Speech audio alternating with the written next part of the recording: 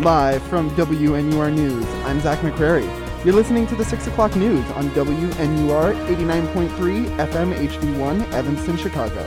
It's Wednesday, October 13th, 2021. Tonight on WNUR News, the Powerlifting Club opens exercise to all of campus. A look into Lovers and Mad Men's production of Much Ado About Nothing. A deep dive into the identity and mysteries of himbos. Those stories and more coming up tonight on WNUR News.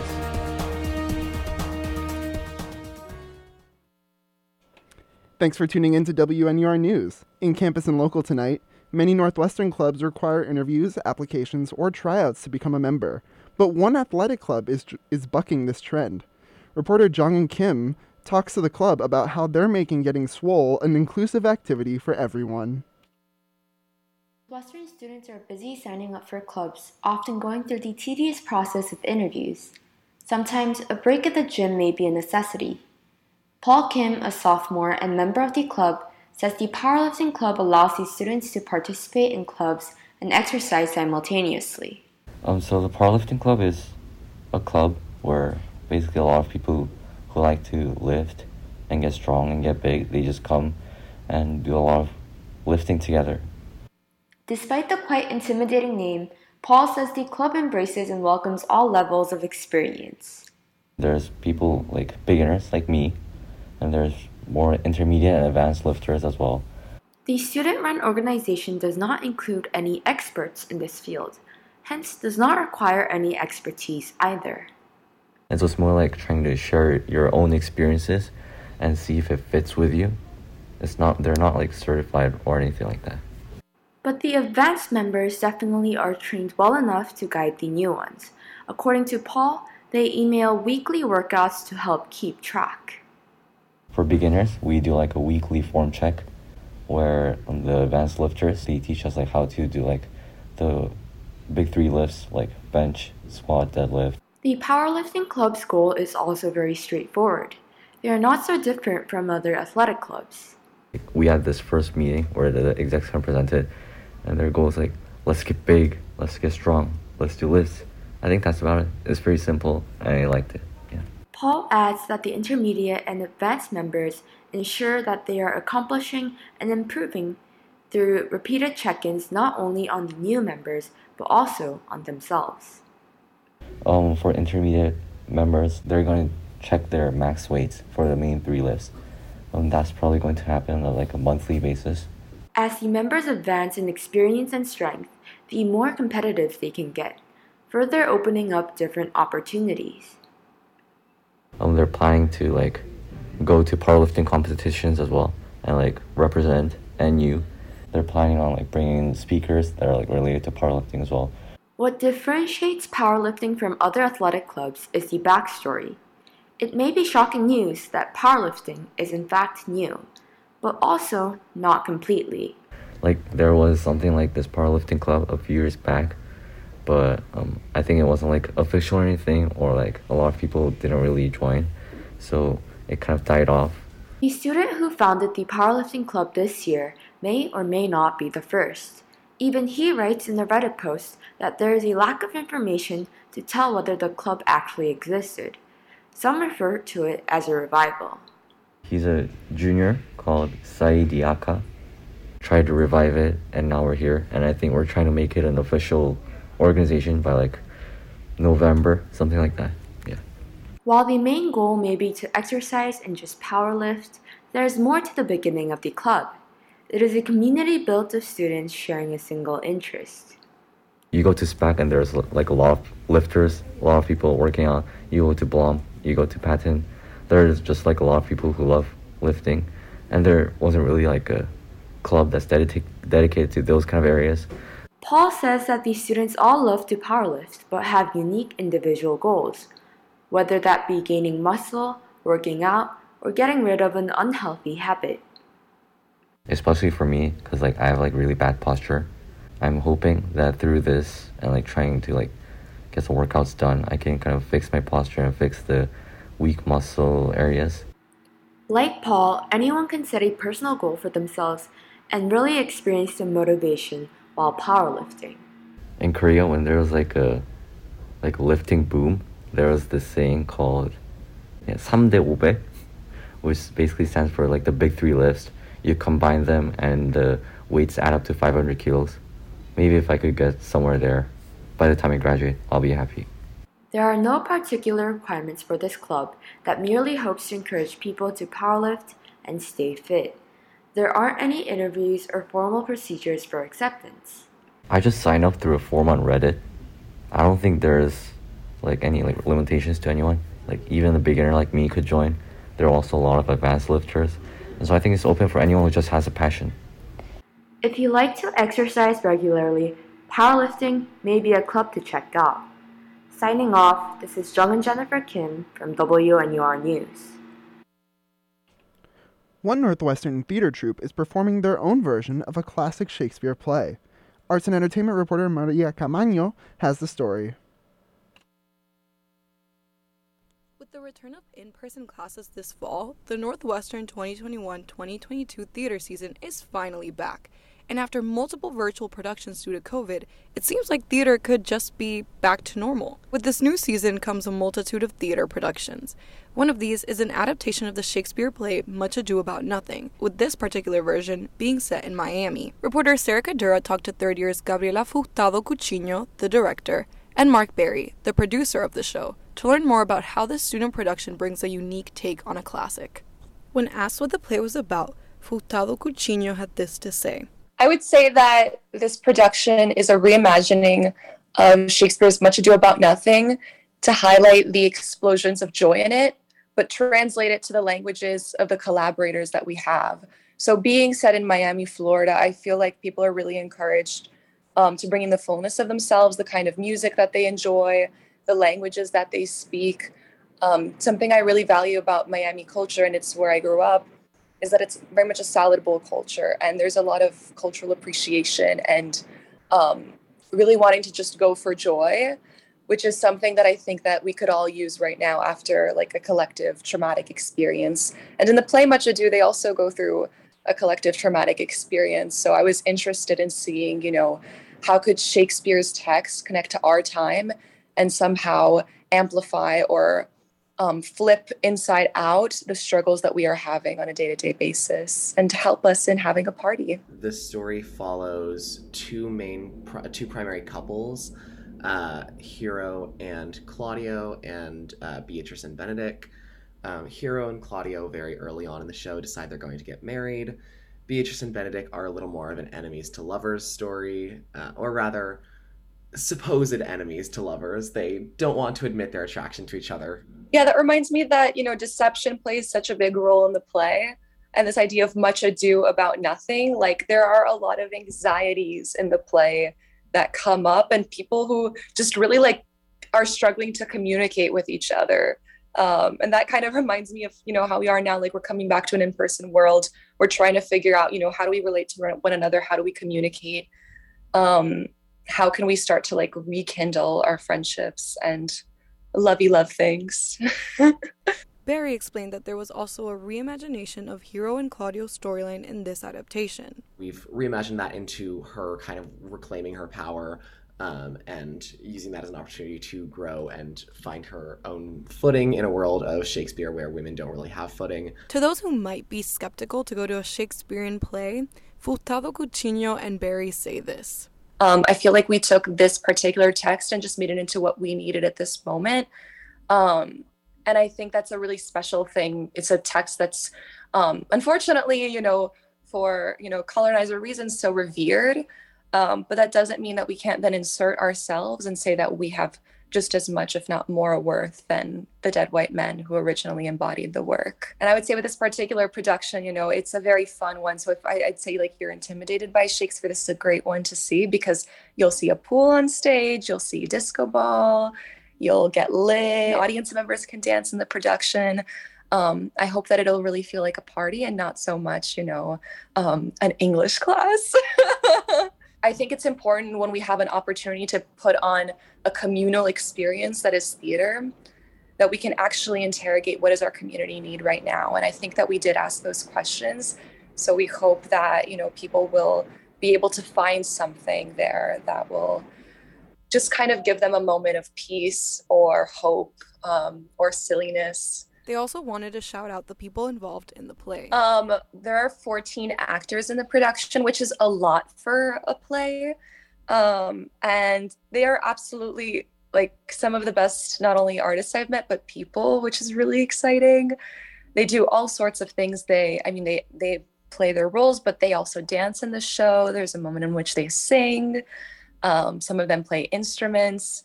Some of them do gymnastics. So it's been really, really cool to watch all the ways that they can use their instrument to tell a story. The rehearsal room also consists of myself, my amazing assistant director, Alondra Rios. Anna Margovich is our amazing stage manager. And then our assistant stage manager recently joined. Her name is Julie, and she is a wonderful, wonderful freshman who loves Shakespeare and is very good at it. Our rehearsal room team is all perfect. And then we have the production team, which is more my territory, which includes all of the design team, so set designer, lighting designer, sound designer, and then choreographers. We're also in the cast, I forgot to add. Yeah, our choreographers are co-choreographing the show, but they're also in the cast, which is a very exciting opportunity for us. We have everything from marketing director to we have an intimacy consultant to help our choreographers and our director with moments of intimacy. We have a joy chair who just helped us plan a fun run of the show yesterday. We have dramaturgs. I have an assistant producer. Her name is Peggy. She is a first year. She is one of my favorite people on this campus. She's incredible. We have a recently added position is our audience experience director. And so she is helping us lead pre-show, where we're gonna be like passing out food and mocktails. So she'll be leading all of that, helping us get audience members into the world of Miami before they go into the theater. Our production team is all of the like offstage people working together to make the show happen. Yeah, someone else I wanted to amplify was Kenny, our amazing makeup designer, who actually it's her first theater process, which has been really exciting because the way that she, imagines her own role is like beyond how I have seen a makeup designer step in at Northwestern. She's having the actors wear flowers to kind of amplify the inner beauty that they have. She has a beautiful concept. I just haven't shouted out enough our sound designer because he's incredible. I don't think we got to shout out our costume designers enough. Claire Scavone and Jasmine Ali Diaz, and they are geniuses. The cast will be wearing very colorful clothing. I feel like all of us in the rehearsal room and on the production team, oh my gosh, and our dramaturgs, Molly McCarthy and Dan Calderon, who are amazing collaborators and helped me cut the script over the summer, so that, you wouldn't have to hear us drone on about Shakespeare for too long. Brendan Acosta composed 2 original songs for this production, and they are beautiful. Everyone we're working with is really awesome. Our set designer is amazing, Ryan Nukin, and it looks really good. We've been in build, and things are just coming together. It's a really cool time. Students can find the NU production of Much Ado About Nothing this Friday, October 15th at 7 and 10 p.m. and Saturday, October 16th at 2 and 7 p.m. at Shanley Pavilion. The entrance is also free. The work that has happened in this show and outside of the rehearsal room is so exciting, and it really is a party. Everything from doing the wobble on stage to we start off our show with a song by Mitski. And this opportunity is really a chance to have fun and heal from the world we've been living in and find a new centering experience for all of us. For WNUR News, this has been Sarah Cadora and Maria Camano. Coming up after the break, Himbos. We'll be right back.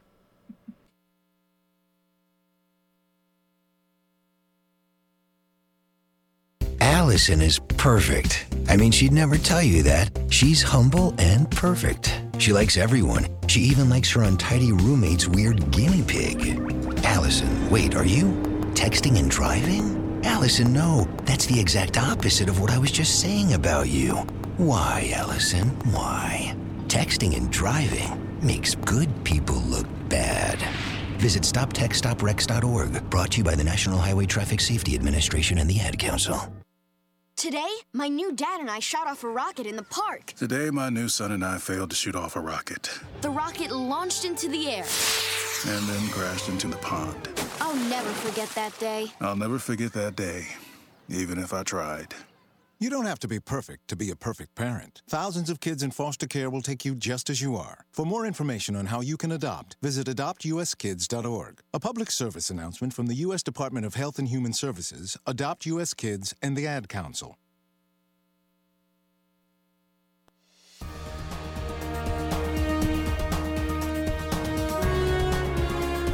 Welcome back to the WNUR News.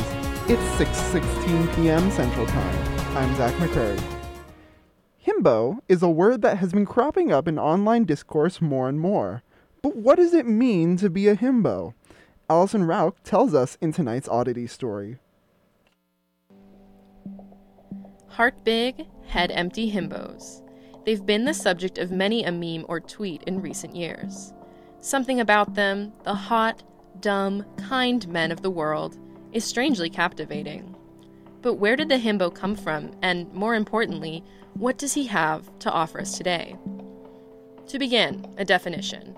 Reputable online source Urban Dictionary cites the term as, quote, he's a little slow, but he's trying his best. Big, beefy, almost always has a nice and drinks respect women juice. Most of the time, the only thing playing in his brain is elevator music, end quote. Merriam-Webster, yes, actually, defines it as, quote, an attractive but vacuous man, end quote. The term was coined in 1988 by Rita Kempley, a movie critic for The Washington Post. A dudification of the word bimbo, himbo served as a name for the archetype of the brawny, somewhat slow action hero. Think Arnold Schwarzenegger or Sylvester Stallone. Run! Go! Get to the chopper! But himbo has made a resurgence in recent years thanks to social media. Podcasters Evan Shin and Emilio Quesada discussed this in an episode of their show, Dewey Dudes. But the term has come up again. It has. It's having a resurgence. Due to a viral tweet. Oh, right. And this is I'm going to read the tweet to you. Okay. All right, so it said, quote, himbo is ableist. I find fetishizing someone's supposed lack of intelligence to be predatory. Why would you desire someone who seemingly has less power than you? Why is that sexy? Why is that different from preying on underage kids? It's not. End quote. So that was the tweet. Mm-hmm. And it got a lot of backlash. And I'll read some of the backlash. Yeah. Oh, all right, for example, here's somebody who replied to this tweet.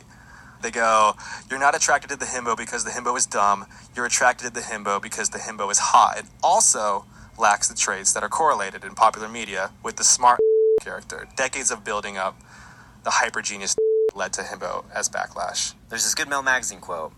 It says, oh yeah, Mel Magazine, shout out. Of course, nobody has seriously suggested that himbos are cognitively disabled. References to their humble brain power are exaggerated and affectionate, not clinical. With this new, internet age take in mind, I wanted to see what college kids thought. My interviewees each defined himbo in their own words, and then discussed what they thought about the term. Like Shin and Quesada, all of my interviewees touched on the dumb aspect of himbo culture. There's definitely a culture nowadays, I think, around the himbo. I don't know what it is. I mean, all of those things seem somewhat positive, minus the unintelligent part. But I think the lack of intelligence shows a certain, defenselessness. That's Jacob Millendorf, a sophomore in the School of Comm. Prior to our interview, he was only loosely aware of the term himbo, but he was more than willing to ruminate on the matter. And I think one element of the himbo is not being smart kind of poses an openness, right? Like if you engage in conversation with them in some sort of debate, you'll be able to defeat them pretty swiftly and effortlessly. And I think that's, I think people like that. Millendorf's point about openness is interesting and ties back to the tweet Shin and Quesada read. The archetype of the himbo is a reaction to the archetype of the know-it-all male manipulator. Think Jesse Eisenberg in The Social Network, or really almost anyone in The Social Network. For the record, she may look like a 34C, but she's getting all kinds of help from our friends at Victoria's Secret. Perhaps it's not a true lack of intelligence, then, that characterizes the himbo, but rather a vulnerability, and approachability. I don't know. I think there's been kind of a rise in appreciation of himbos. People want like safe men. And, kind, dumb ones are pretty safe in general. That's Nozizwe Msipa, School of Comm sophomore and himbo appreciator. Her point here seems to coincide with Millendorf's, that dumbness can be safe. I think what makes a himbo at its very safe is like you feel safe with them. They're just silly little gooses who want to live. They're silly gooses who want to like live and do silly stuff. I found like the internet age we're really accepting like just being dumb and vibing, just like normalizing just not knowing nothing and dying. I think we're normalizing that, which I don't mind. So I think for now himbo is okay. So it seems, as some on the internet claim too, that the himbo is not actually dumb. In an article from Jezebel, Julianne Escobedo Shepard writes that, quote, in practice, the himbo is not even necessarily unintelligent. A himbo just does not feel the desire to flex his intellect over his desire to, say, fix a car, end quote. Dumbness, then, serves more as a catch-all term for this disengagement from the cerebral, egomaniac world of the male manipulator. And with this disengagement, it seems, comes a sense of liberation. Medill sophomore Jimmy He, known to his friends as Jimbo the Himbo, commented on this in our interview. I think that Chads usually, when I think of them, I usually think of wanting to impress and leave an impression on other people. But I feel like himbos have really nothing to prove. Like, that's why a lot of them aren't self-defining. If there's an individual who doesn't need to prove anything, that's hot. If they can just live free. This freeness has a name, Dudes Rock, or Dudes Rock Energy. Shin and Quesada also define this in their podcast. So if anyone wants to know what Dudes Rock is, all right, so Matt Christman, I don't know if you guys know who this is, but he describes it as a dialectical, non-toxic masculinity that launders the toxins out of masculinity by just letting dudes be dudes and not let anything get under their skin. You know what I mean? Yeah. Most of my interviewees were unfamiliar with the term Dudes Rock, but provided with the definition, they all easily identified Dudes Rock behavior. Dudes Rock is just, saying whatever you want as long as it doesn't hurt anybody or make anybody feel uncomfortable. And I would love to do more of that. And I think I've been trying to. So I think in the coming months, I'm going to Dudes Rock it up. It's also kind of the bare minimum also. Like Dudes Rock is like, I'm celebrating men who are just like living, loving, laughing, right? And who are not like abusing, or being like a generally bad person. Msipa makes an interesting point here. Dudes Rock behavior is kind of the bare minimum for men, at least in regard to not being toxic. In other words, men don't deserve a medal for respecting women. This should be a given. But the other aspect of Dudes Rock, about dudes being free to be dudes, is fascinating, at least to me. It provides a way to be a man that is not controlled by patriarchal standards of masculinity. I feel like they're willing to accept, that being a guy isn't just all about masculinity, and they're able to embrace more feminine, parts while still being, athletic, working out, jacked, and still being attractive. And this Dudes Rock thing seems like a nice kind of in between where you can have male confidence without being a piece of crap. So then, as a purveyor of Dudes Rock energy, perhaps the himbo holds the key to masculinity that's free from the strict expectations of the patriarchy. Or maybe that's a little presumptuous.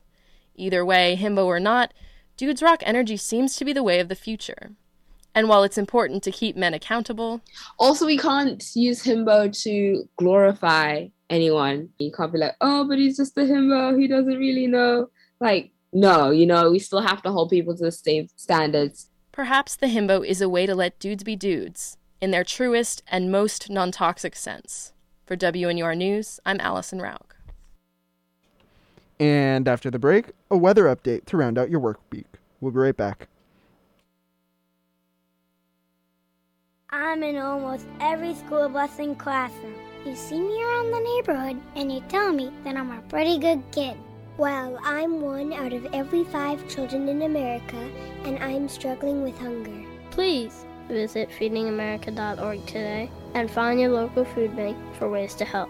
Every dollar you donate helps provide 8 meals for kids like me. We are Feeding America, brought to you by Feeding America and the Ad Council. 3 tours driving Humvees in Afghanistan. 12 years flying choppers. When my sister came back from her last tour in Afghanistan, she didn't want to talk about it, but she knew I was there to listen. Sometimes my husband still has difficult memories. They can be overwhelming. With the Veterans Crisis Line, I know where to turn when we need support. I made the call and got support for my sister. The Veterans Crisis Line is here for all veterans and their loved ones. Call 1-800-273-8255 and press. Welcome back to WNUR News. It's 6:26 p.m. Central Time. I'm Zach McCrary. And taking a look at the weather for tonight, the rain is done for the afternoon, but it's coming back tonight with a 40% chance of rain. Remember your umbrella, stay warm and dry out there. There's a high of 70 degrees tomorrow with a 50% chance of rain, and on Friday it'll be a bit colder with a high of 63 degrees and a 60% chance of rain. That's all for WNUR News at 6. For more news updates and reports, follow us on Twitter at WNUR News. You can listen to these and other stories of the day on our Spotify, Google Podcasts, and SoundCloud. You can also find us on our brand new website, WNUR.news. Again, that's WNUR.news. Our producer today is Alex Harrison, and our reporters are Jennifer Kim, Maria Camaño, Sarah Cadora, and Allison Ralph. Special thanks to Paz Baum. For all of us here at WNUR News, I'm Zach McCrary. Thank you so much for joining us. Join us next time on Friday, October 15th at 6 p.m. Now back to scheduled programming.